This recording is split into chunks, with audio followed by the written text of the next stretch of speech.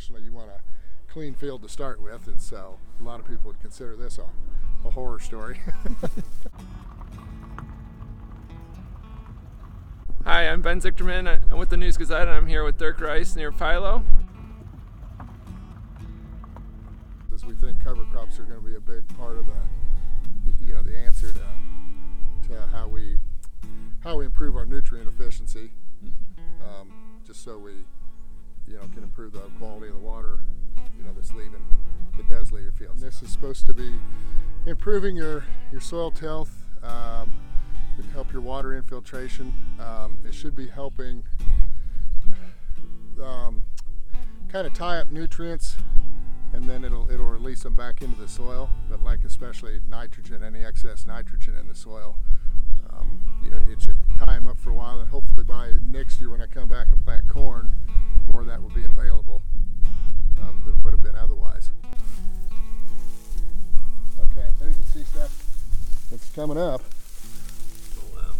What is this? These are soybeans. Okay.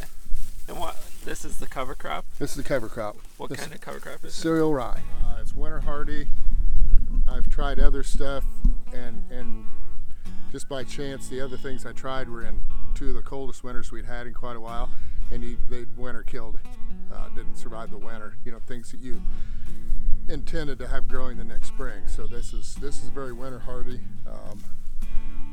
and like I said, it's just this is kind of an experiment more than anything. You would not normally want it to let it get this big, but conditions were good. It seemed to plant fine.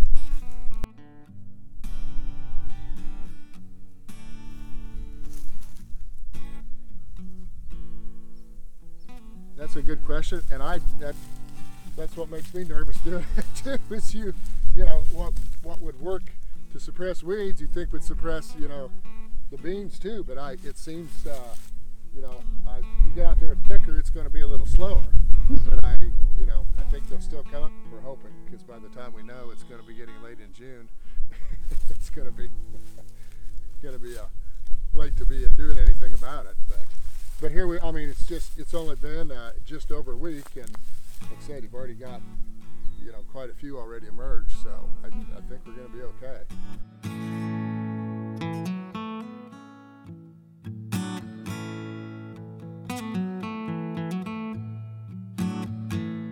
Equipment and evaluating stands.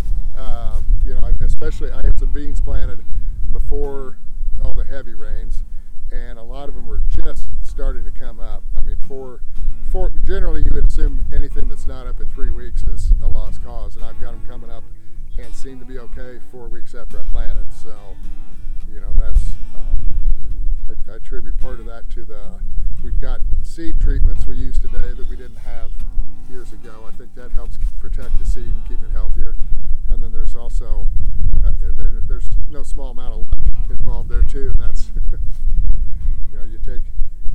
you always, if you get a chance to be lucky, you always take that.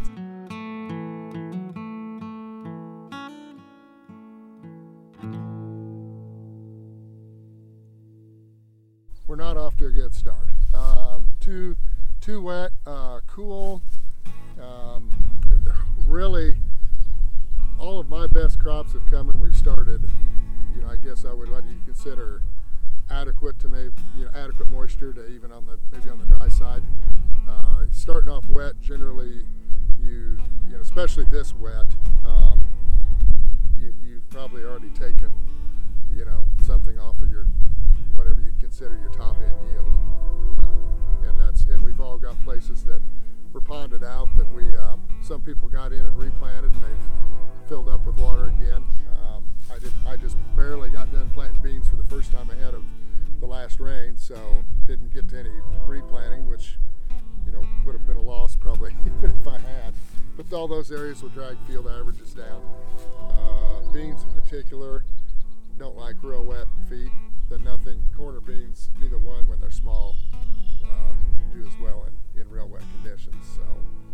So I would say, I think you've taken, the very top end yields off. We'll kind of see from here, what happens. But really, we need heat, we need sunlight.